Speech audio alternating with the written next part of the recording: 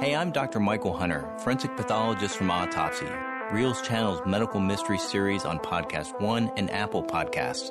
Be sure to download the Podcast One app and subscribe. Then go to Reelz.com, that's REELZ.com, to find more programs like this one on Reel's channel. Now? Hello? Comedian Andy Kaufman died Wednesday of lung cancer. Kaufman's routines were, in one word, zany. Everybody say, okay. The wacky comedian and actor Andy Kaufman was considered by many to be a comic phenomenon. I am very happy to be here tonight. His contribution to comedy is like right up there really with Lenny Bruce and Richard Pryor. He made his reputation doing groundbreaking and bizarre routines in the clubs of New York. I had never seen anything like this. It was very edgy, very uncomfortable to watch sometimes. In the late 70s, he became one of TV's biggest stars, playing the goofy mechanic Latka Gravis in the sitcom Taxi. He was also the master of invention and told friends he was going to fake his death. So when the news broke that Andy Kaufman had died of lung cancer at the age of just 35, some refused to believe it. He was a put-on artist, and this was the ultimate put-on. Now, leading forensic pathologist Dr. Michael Hunter is going to investigate the case to try and find out the truth about the performer's death. Dying from lung cancer in your mid-30s is incredibly rare. Adding to the mystery is that at first glance, Andy appeared to live a very healthy life. It seemed he was a vegetarian and didn't smoke, and it's no wonder that some people believe his death was a hoax. So I need to investigate every aspect of Andy's life to once and for all uncover the truth surrounding his mysterious death.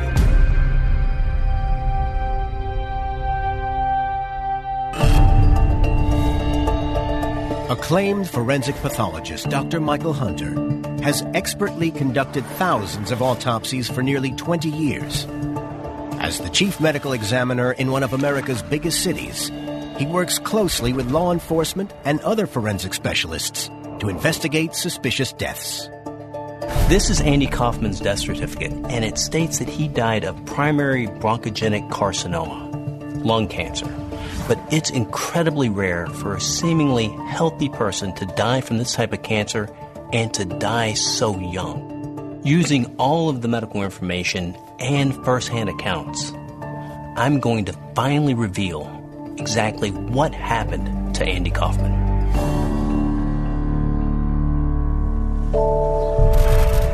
November 24th, 1983. Andy's family home, Great Neck, Long Island. 6 months before the star's death. Andy is visiting his parents for Thanksgiving with his girlfriend Lynn. As is traditional in the Kaufman home, every member of the family and guests have to sing for their supper.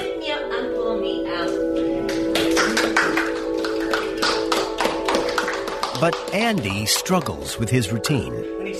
Andy's parents notice their son is coughing and trying to catch his breath. The big trombones and the rat-a-tat drums. He was coughing to the point of choking, and that's not normal. Much about that. Andy agrees to go for a medical checkup when he returns to Los Angeles, where he's lived for the past 6 years. There could be many different reasons for Andy's coughing, from a common cold or bronchitis to more serious illnesses such as pneumonia. However, this is more than likely the early warning signs of Andy's lung cancer. Andrew Jeffrey Kaufman was born in New York City on January 17, 1949, and grew up in a comfortable middle-class family in Great Neck, Long Island. His father, Stanley, sold jewelry, and his mother, Janice, was a homemaker. Andy was the eldest of 3 siblings and was a natural entertainer, performing and writing from the age of 5. I think his star quality was there from the beginning. I mean, after all, some of his routines were already written by the time he was 7 years old. He loved some of the old TV shows, and he would make believe he was doing a TV show out of his bedroom. and he would talk into a make-believe camera. Ladies and gentlemen from TV Land. Andy continued to write and perform. As a child himself, he'd put on shows for other kids. Then when he was 23, Andy got the chance to perform at a New York amateur night. Encouraged by the response, he launched onto the club circuit and got his big TV break in 1975 when he was talent spotted for the inaugural show of Saturday Night Live, where he performed his Mighty Mouse routine.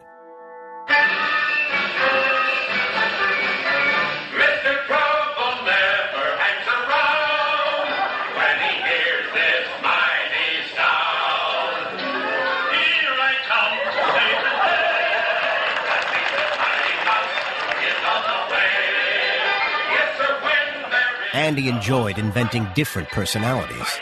One of his most famous guises was Foreign Man, and in 1978, he was asked to play the same character in Taxi, a sitcom set in a New York cab company. It became one of the biggest shows on American television, and Andy, one of its biggest stars. Oh, yeah, sure.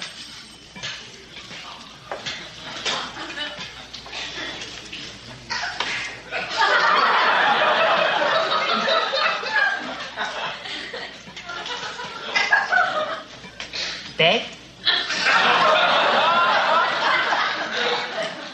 No bed. No bed? Thank you very much. But Andy disliked sitcoms and longed to continue testing the boundaries of comedy, even if it meant alienating the audience. I have a song. A longtime favorite was singing an old American folk song. 99 bottles of beer on the wall. 99 bottles of beer. Everybody's waiting, when's something going to happen? You know, when is the punchline? So we'd go down to about 95, 94. Down around 90, people started booing and whistling. Then people started walking out. Then all of a sudden, the people that haven't left, they get into it. And they start singing along with him. 8 bottles of beer on the wall. 8 bottles of beer. You take one down. Then he says 3, 2, and then he goes 1 bottle, and then... No bottles of beer on the wall. And the place erupts. People are turning tables over. They're jumping. They're throwing things. And I'm sitting there thinking, how does he do this? How does he pull this off? He wanted them to react. He wanted them to be real. He loved it when they were quiet and bored and frustrated. And he loved it when they were yelling and screaming at him. Performing in front of an angry audience could have been a stressful situation. But Dr. Hunter has found something in Andy's past which could explain how Andy coped in this environment.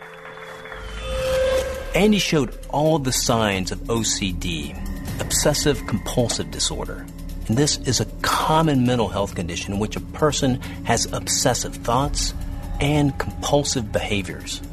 Although this would not have caused Andy's cancer, it will give me an insight into how he lived his life and what effect this could have had on his health.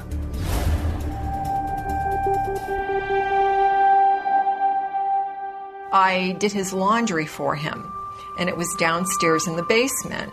And I think must have left like a sock or two in the dryer. And he was furious at me. He marched me down. He said, "This is how you do it.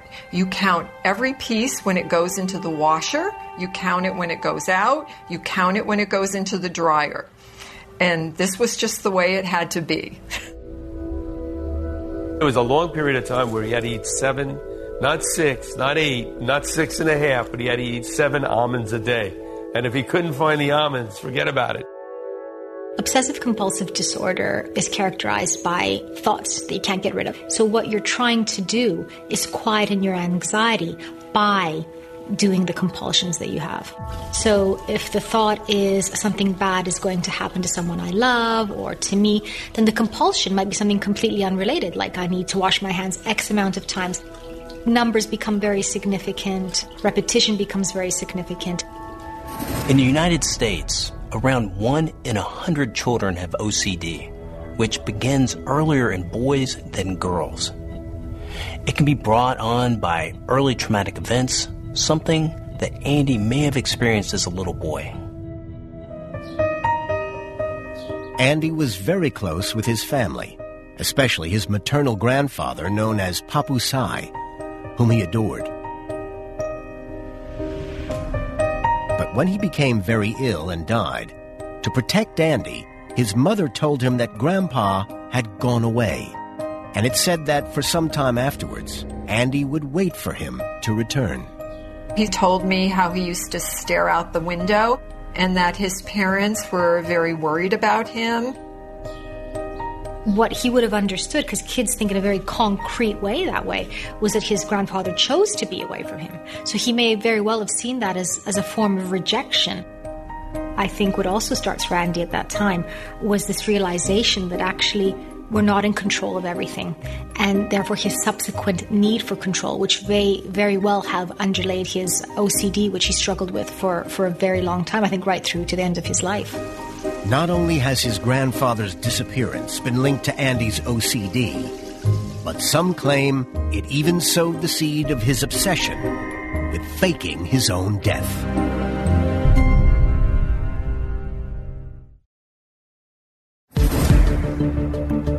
The eccentric comedian Andy Kaufman died of lung cancer at the age of 35, but there are those who refuse to believe he is dead, as he had spent years saying he was going to fake his own death. Now, respected forensic pathologist Dr. Michael Hunter is looking into the case. For decades, rumors have circulated that Andy Kaufman's death was actually an elaborate hoax. Not only was his death from lung cancer highly improbable for a young non-smoker, supposed evidence also emerged which, for some, added credence to the story. Evidence such as this recording between Andy and his writing partner Bob Zamuda. When I'm more famous, we could fake it. Yeah. We could do stuff like that. Well, of course. Yeah? We have a gravestone and the whole thing. Mm-hmm. And then you come back again. People say, that's him. That's him. And then when you really die, nobody will believe it. Uh-huh. You'll be immortal. Mm-hmm. That's great. But for believers in the hoax, the most compelling piece of evidence is that Andy told many of his friends that he was going to do it. Andy did talk extensively about faking his death. I introduced him to a friend of mine. We had dinner, and he talked the whole time about how Elvis faked his death and how Elvis was still alive, to the point where the person I was with was convinced of it. And then Andy said, no, he really did die. But see, you could really do it, couldn't you? Andy's brother Michael also believed Andy had staged his own death. And in 2013, he publicly read a letter he had been handed by a stranger 14 years earlier, allegedly from Andy. There was too much pressure to be Andy Kaufman. I just wanted to be Andy. I think that's why I got sick. I had to change completely and quickly. But Michael Kaufman later retracted his belief that his brother was still alive and said that he had been the victim of a hoax. And now, one of Andy's closest friends can finally settle any rumors of his fake death.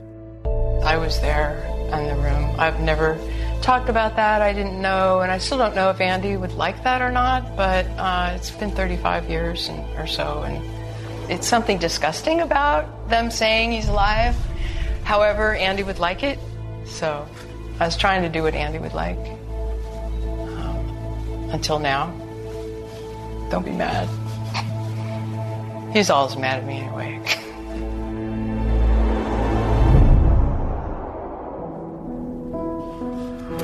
December 1983. Andy Kaufman's doctor's office, Los Angeles, 6 months before the star's death.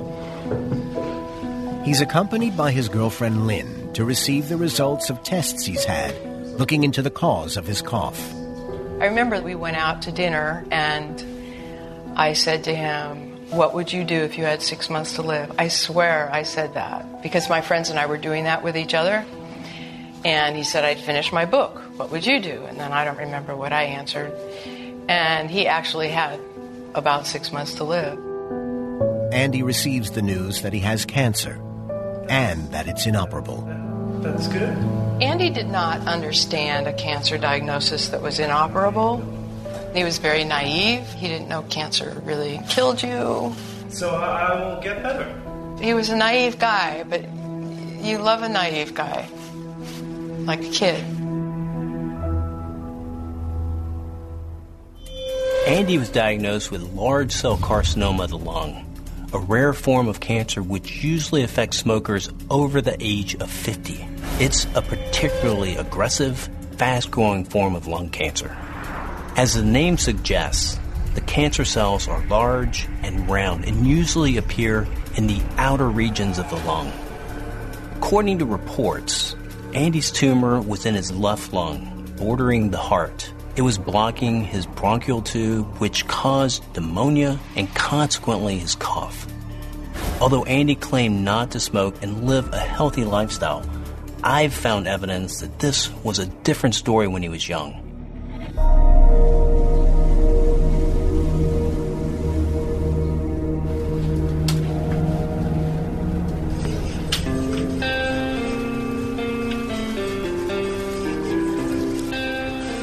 When we were teenagers, any money between us we'd spend on cigarettes. And we were discovering drugs, pot and a little bit of speed, and we would take acid trips together and get drunk together. Andy's use of recreational drugs appeared short-lived, and there's no link between the use of lysergic acid diethylamide, otherwise known as LSD, and cancer. Neither is there a link between cancer and the use of amphetamines or speed. But in his early 20s, Andy gave up his vices and turned to vegetarianism and transcendental meditation, going so far as to become a teacher of the practice. I think the attraction was personal enlightenment, to be free of all problems and have freedom, and we all were interested in world peace, the philosophy that if everybody meditated, everything would be great. Although Andy appeared to live a healthy life from this point onwards, one of his characters, Tony Clifton, embodied everything that Andy claimed to have given up. How you doing? Listen, when I ask you a question, you answer. How you doing?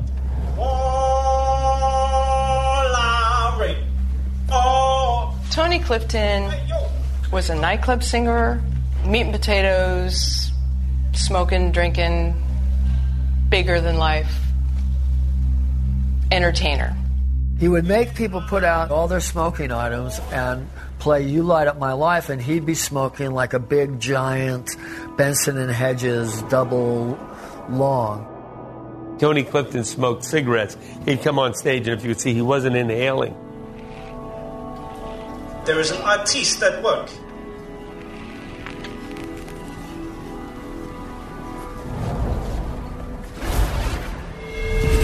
Although Andy stopped smoking after just a few years, men who smoke every day are over 23 times more likely to develop lung cancer compared to non-smokers. Add to this his use of cigarettes as Tony Clifton, whether inhaled or not, and the fact that he was breathing in secondhand smoke working in small clubs. I cannot discount smoking as playing a role in the star's death.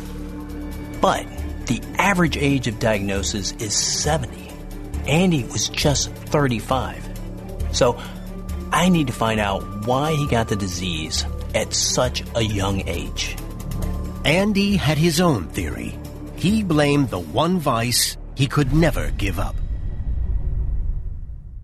You guys have heard me talking about Madison Reed for quite a while now on the show, and I really want you guys to give it a shot if you haven't yet. It's the perfect time to try out something new. If you're going to your office, even if you're just working from home and you're starting to see some grays coming through, Madison Reed can help you find the perfect shade to match your hair and spruce yourself up a bit. For decades, women have had only two options for coloring their hair: outdated at-home color or the time and expense of a traditional salon. Just getting a box box from the store is always a little risky. You kind of never know exactly what color you're going to get. But what's amazing about Madison Reed and makes the color so unique is that it's crafted by master colorists who blend nuances of light, dark, cool, and warm tones to create over 55 gorgeous multi-dimensional shades. And you can find your perfect shade at madison-reed.com. They make the process really simple. You can be sure that you're finding the one that matches you exactly. So you don't even, need to worry about having to try different ones. You can definitely get one that's going to work well for you by going to their website and doing their sort of quiz that helps you figure out what type of hair you have and will really help you match your color very easily. And right now, Autopsy listeners get 10% off plus free shipping on their first color kit with code LASTHOURS. That's code LASTHOURS, LASTHOURS. Hi, this is Jillian from Court Junkie. I released my first podcast episode back in 2016. And as I like to say, I tell stories about our criminal justice system. Each week, I cover a different case, with interrogation audio, testimony from trials, and sometimes even interviews with people close to the case. I give you the facts and let you decide. Stay tuned to the end of this episode for a sneak peek at a recent Court Junkie episode, where a potential serial killer takes the stand in his own defense.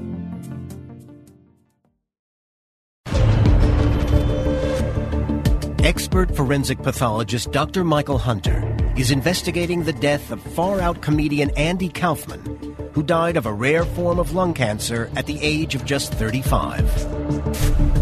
So far, I've ruled out Andy's teenage use of recreational drugs as having anything to do with his death. But he did smoke in his youth, and he dabbled with cigarettes in his act in smoky clubs. However, although smoking is a leading cause of lung cancer, it doesn't explain why he developed the disease so young.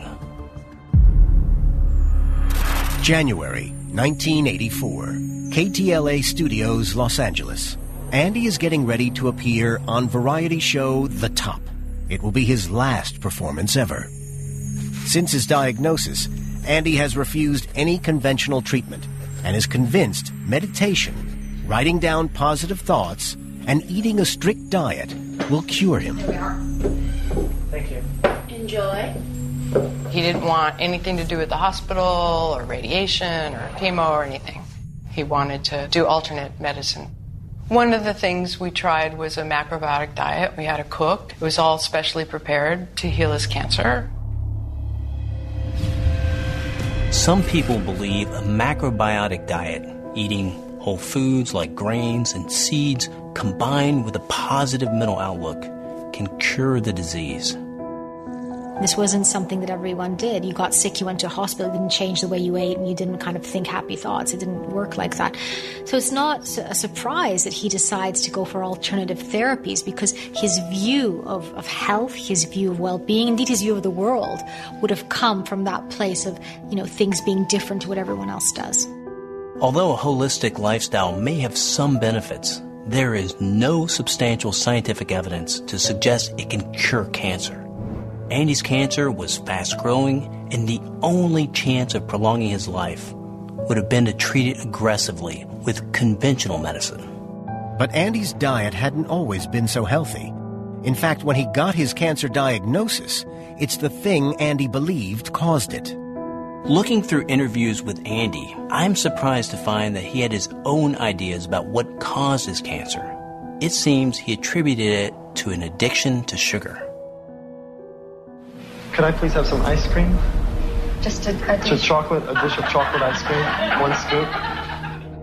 Andy was like a big kid. He ate a lot of sugar, a lot of ice cream, a lot of chocolate. Choco Marsh. Uncle Andy's Choco Marsh. Choco Marsh is Choco Marvelous. He was such a controlled person. Everything in his life he did to ensure, the best outcome from him health-wise. Except, we all know you're not supposed to have chocolate ice cream all the time. So what's going to kill him? The one bad thing he does.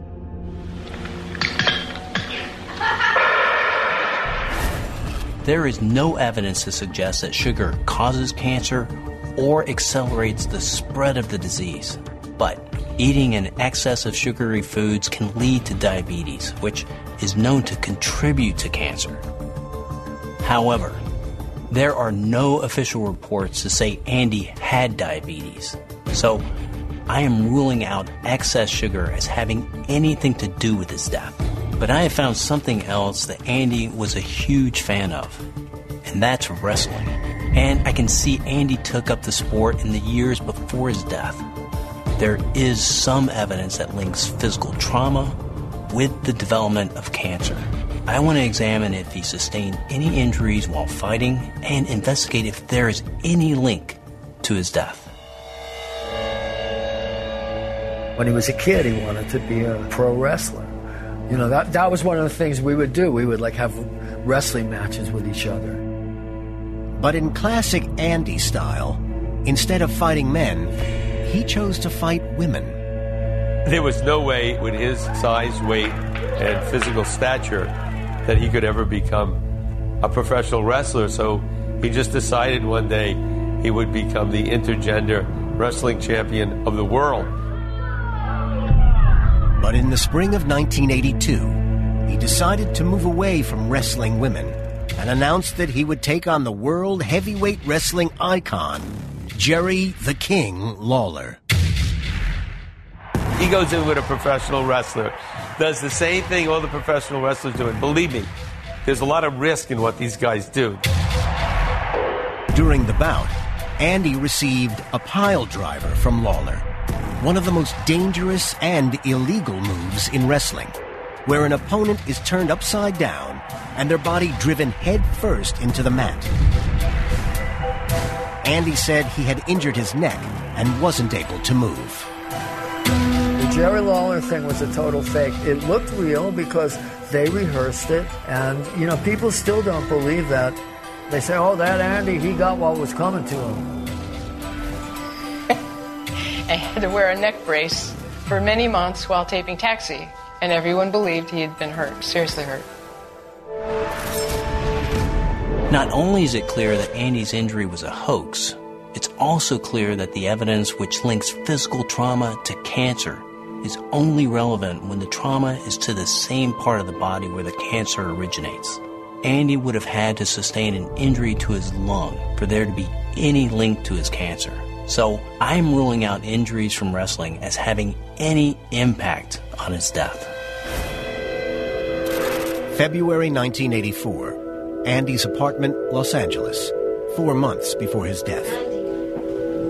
Since his doctor diagnosed lung cancer, Andy has continued following his alternative health regime of a macrobiotic diet and meditation. But the disease is quickly spreading through his body, and his family has been called. Andy didn't really know he would die soon. So Lynn and I talked about it a lot and decided we better tell his parents, because what if he did die soon? As Andy's cancer took hold, the primary tumor in his lung would have metastasized, meaning it was spreading via the blood or lymphatic system to other parts of his body. And around 40% of patients with lung cancer develop the disease in the bone. Andy had a tumor in his left humerus, the long upper bone between the elbow and the shoulder. The swelling would have put pressure on surrounding nerves, causing not only pain, but also weakness, making Andy's arm vulnerable to a fracture. Due to the pain, for the past few weeks, Andy has been receiving the radiation therapy he previously refused. In early-stage tumors, radiation is used to destroy or reduce cancer cells, but for Andy's lung cancer, it was too late, and the treatment could only provide a degree of comfort. But I still need to find out why Andy developed this rare cancer at just 35. Some believe it was the huge stress of his failing career and the belief that his fans no longer loved him. He was absolutely deeply involved with people and his audience. He would call a fan just out of the blue. Can you imagine writing a fan letter to Andy and then getting a phone call? Just to surprise people and make them happy, and he got a kick out of that. But his popularity appeared to be waning. The show Taxi was canceled, and after a public phone-in, he was axed as a performer on Saturday Night Live. He was being sort of blackballed. People were reacting badly to him, and they really hated the women's wrestling thing. And I really think that wasn't good for him. It wasn't just the public. It was TV producers and the press who had also become tired of Andy. He even went on the David Letterman show, and for the first time in public, admitted the effect this was having on him. Lately, it's become a pretty popular thing to say that Andy Kaufman isn't funny anymore, and that Andy Kaufman should not be allowed on television, and that he should be banned from television. And if this spreads, and people like this and other people who are in such positions of power start spreading this around, then enough people will believe it, and then I won't have any career left. He was out of sorts. He wanted a show of his own. He wasn't getting it. He was in that lack of confidence period that I had never seen him have. I think stress is a killer. Because Andy was a very, very happy guy, and then, things changed radically in the last couple of years of his life. A guy who had a lot of opportunities all of a sudden didn't have a lot of opportunities. Although it's not been proven that stress causes cancer, there are some studies that suggest there may be a link between physiological stress and the spread of a pre-existing cancer. During stress, the adrenal glands produce the hormone norepinephrine, which circulates through the body. And this hormone may bind with cancer cells, which could make it easier for the tumor to grow and the cancer to spread. Other studies have found that stress can trigger a gene called ATF3, which affects the immune system, allowing the tumor to spread quickly to other organs. But the fact is, Andy's type of cancer was particularly aggressive. So even if he was enduring stress at the time of diagnosis, it's unlikely to have made a huge impact on the disease's already rapid progression. And as the disease ravaged Andy's body, he turned to increasingly desperate measures.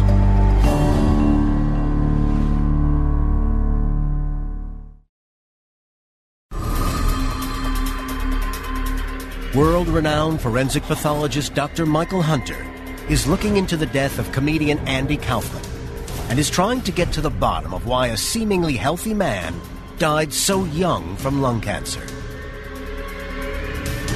I've already established that smoking as a teenager and in character may have contributed to Andy's lung cancer. But Andy lived a healthy life, yet died at just 35 years of age. Most lung cancers are detected in people in their 60s and 70s. Andy had started cancer treatments which made his hair fall out, but he was also a keen believer in alternative therapies and attempted to rid himself of cancer using unconventional methods. Andy and Lynn decided to go see all these famous healers. They would come home with crystals and say, I don't have cancer anymore. He would say, I don't have cancer anymore. And have this crystal. March 22nd, 1984, Baguio, Philippines, 2 months before Andy's death. He's about to receive healing from a psychic surgeon.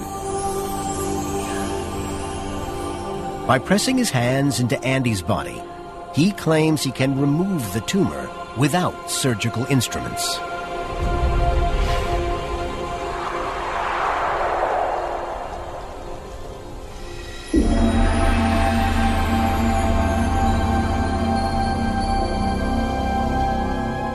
Well, he seemed hopeful, and I think he knew he had to believe in it for it to work.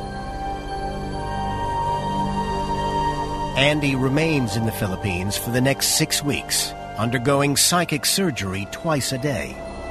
He came back and said they told him he didn't have it anymore and he was cured. Of course, it was nice to see him happy, so nobody wanted to say, hey, chances are.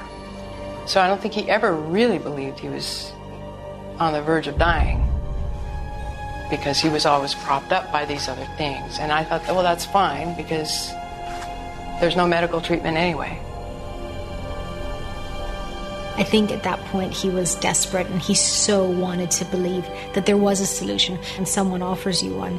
The more you believe in a treatment, the more likely you are to believe that you're feeling better. And that's what we call the placebo effect.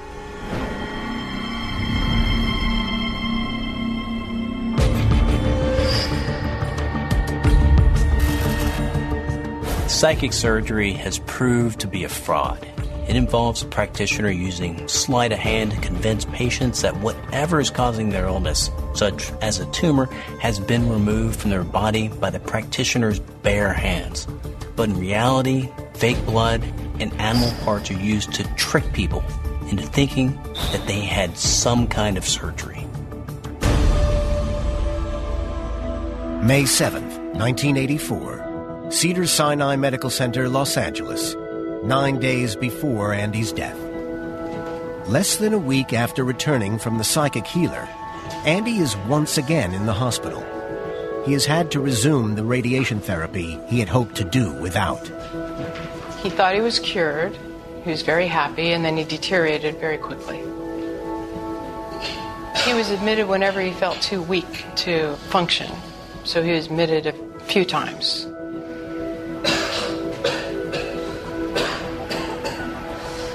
By ceasing radiation therapy for so long during his stay in the Philippines, Andy's condition would have gone downhill rapidly.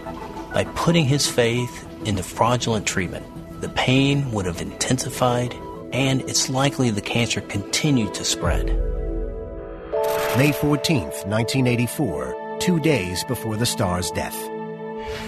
Following radiation therapy 2 days earlier, Andy has returned to the hospital.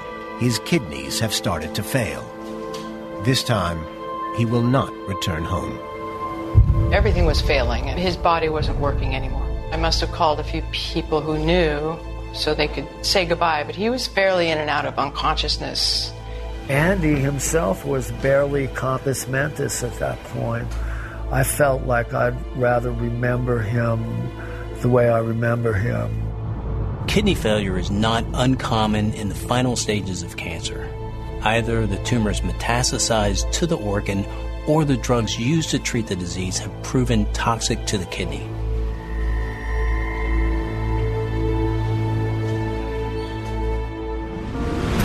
May 16th, 1984, the day of Andy Kaufman's death.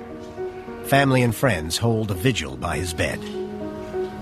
We all held on to him, saying things to him. I don't think he was conscious, but we all believed he could hear us. Of course, you kind of believed that at that time. And we were all just, we love you, we love you. You know, somebody said, come back, come back. It was a weird thing, and it just felt like the room filled up with Andy. Something happened, and I knew he was gone, but there was a presence there. At 6:27 p.m., surrounded by his loved ones, Andy dies of renal failure. It was very sad, really, really sad, and in some ways very confusing and difficult to process.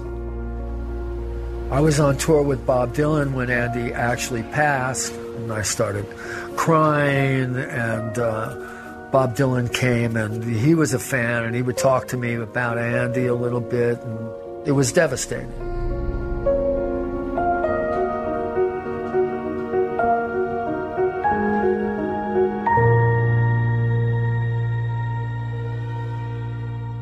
Andy Kaufman, the comedian who played the immigrant mechanic on the TV series Taxi, has died of lung cancer. His publicist said Kaufman never smoked and was a health food fanatic.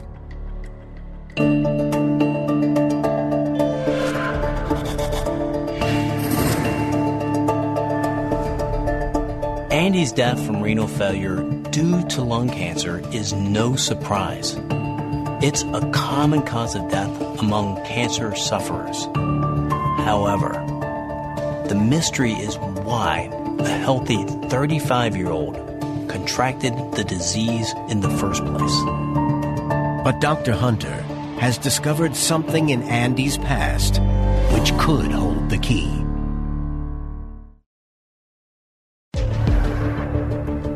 On On May 16, 1984, the unique comedy talent Andy Kaufman died of kidney failure due to terminal lung cancer. Expert forensic pathologist Dr. Michael Hunter is probing the case to find out why. So far, I've discounted Andy's stress, injuries sustained during wrestling, and his addiction to sugar as being linked to his cancer. Although heavy smoking as a teenager and subsequent exposure to cigarettes later in life would undoubtedly have contributed, it doesn't explain the rapid growth of lung cancer and early death at just 35 years of age. However, looking into Andy's past, I can see that there are rumors that he may have contracted the HIV virus. The virus attacks and destroys the immune system cells. This leaves you highly susceptible to infection and could explain why a disease like cancer struck Andy down so quickly and aggressively. The claim was made by his last partner, Lynn, who also said Andy was bisexual. But this has been disputed by previous girlfriends. Andy did have a voracious sexual appetite, but I personally do not think he was bisexual at all. While Andy's friends insist he didn't have homosexual relationships, he did have an appetite for prostitutes. Andy visited prostitutes all the time. For me, it was a difficult thing sometimes when I was seeing him. I remember when I went to the Mustang Ranch with Andy, he was on a first-name basis with almost every whore in the place. Andy thought prostitutes were very wise women and were friends. It was not like a nasty, dirty kind of situation. He had a long, big white scarf that a prostitute in Mustang Ranch knitted for him and sent him. I mean, they all liked each other. Although the claim that he had HIV was made by an ex-girlfriend, there's no reported evidence that any previous partners also contracted the disease. Adding to the fact that there's no mention of it on his death certificate, I have to rule out HIV as a factor in his rapid and unexpected death. I was in almost every doctor's meeting with Andy, and he did not have AIDS, to the best of my knowledge. But on further investigation, I have discovered that in 1978, Andy did contract the virus which, like HIV, can be transmitted sexually. And that's hepatitis. Hepatitis attacks the liver, which plays a vital role in the immune system. While white blood cells are busy fighting hepatitis in the liver, the immune system could fail to notice the buildup of cancer cells, which are notoriously good at hiding. So, did hepatitis cause Andy to develop cancer? Andy was cranky when he had hepatitis because he couldn't go out and do the things he wanted to do. He was sick. We all had to get shots, and we took care of him, and he got better and back to normal. Andy did this whole one-man show at the Huntington Hartford Theater with hepatitis, including leading the audience down the street for cookies and milk, and that's pretty amazing with hepatitis.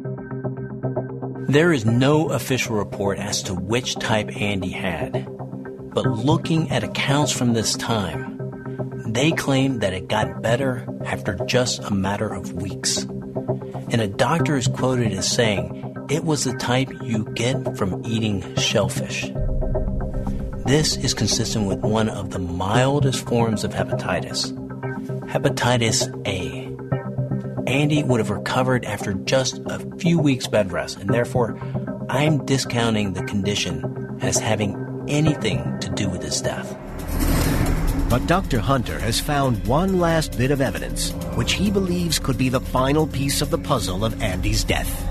I've discovered that Andy's maternal grandfather, Papu Sai, and his mother both died of cancer. Usually cancer is caused by random gene mutations in one or a few cells of the body. But in some cases, a different type of mutation affecting nearly all the body cells, called a germline mutation, can be passed down through the family in the DNA, which may have been the case for Andy. Although hereditary mutation may not lead to cancer, the risk of developing the illness is higher than average and lowers the resistance to cancer-causing toxins like those found in tobacco. So it seems it was Andy's genetics coupled with the lifestyle factor of cigarette smoke that sadly left him susceptible to this deadly disease. Although some devotees may buy into the idea that Andy Kaufman could still be alive and well, those closest to him are in no doubt that he died. I guess if you can believe it, you go, oh yeah, he's still alive. He's in the Philippines, surrounded by slave girls, and you can believe anything you want to believe, But, I know he is dead. So far, everything I've ever done for you, really I'm only fooling. This is really me. I felt like he was still almost a child in many ways, and I think it was something that was very special about him that I think a lot of people lose. I like to remember Andy as a very dear friend, a very sensitive and good person who ultimately wanted to bring people some happiness and some depth of experience. And I think he was very successful at doing it. It's possible Andy's childlike innocence and alternative way of looking at the world made him choose to follow unconventional ways of treating his cancer. But the sad truth is that in Andy's case, by the time he was diagnosed, there was little anyone could do. Putting his faith in alternative treatments gave him hope when there was none. His way of viewing the world in the end spared him from the brutal reality of this unrelenting disease. He wanted to fake his death, but he actually died, and it was a tragedy. And he missed more than half of his life. So I don't know what you think about that. That's too sad.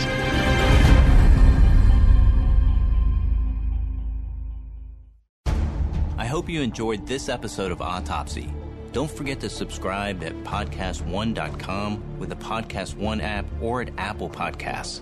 Then go to Reels.com, that's REELZ.com, for clips, extras, and more from the TV version of the series, including reenactments and autopsy photos you'll only see on Reels channel. Find Reels on your TV at Reels.com. I'm Dr. Michael Hunter.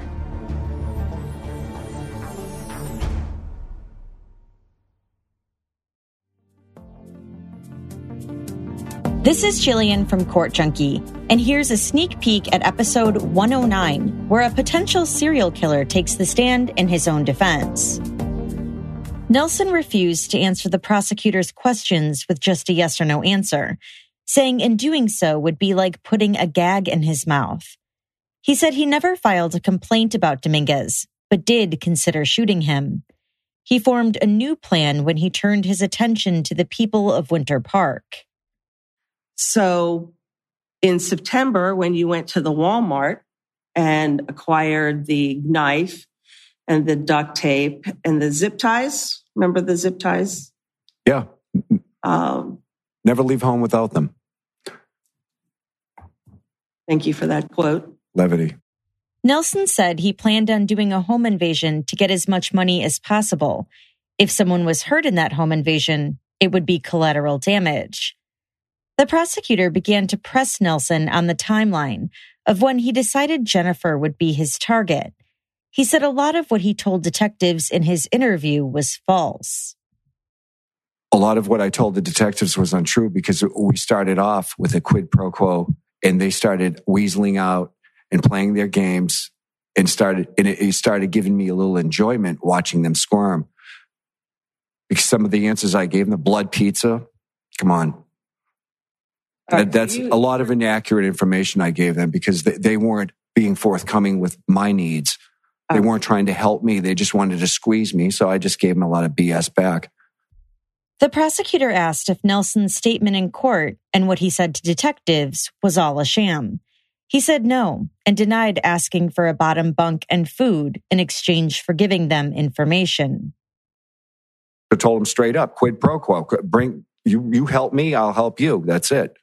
All right. Well, that's how detectives are. They squeeze you. Then they boom. You get nothing in the end. Sure. I mean, it's what you guys do. You're very good at it. Does that mean that what you told him about killing Jennifer Fulford was untrue? No, that is true. All right. So let's go back to how that occurred. Julio Dominguez. We're past that. Let's get back to September 26th of 2017. You're on foot, correct? Yeah. You have your duct tape and zip ties and knife with you. What does this have to do with Julio Dominguez? I mean, if you want to sit here and talk to me and grill me for the next 3 hours, I'm not doing this. I came up here for one reason. Julio Dominguez is the reason Jennifer Lynn Fulford died. That's it. That's all I have to say. All right. If you wanted anything more, talk to my lawyers. Yeah. That's it. Your Honor, would the court direct Mr. Nelson to answer the questions of all attorneys, not just his lawyer? Well, need to. My memory's getting real foggy right now. I'm sorry. I must need my medication. Nelson, don't speak when I'm speaking. Do you understand, sir? You understand, sir? Yes. You can hear how the rest of that plays out by searching for Court Junkie on Podcast One, Apple Podcasts, or wherever you listen to podcasts. Be sure to subscribe so you don't miss out on weekly episodes.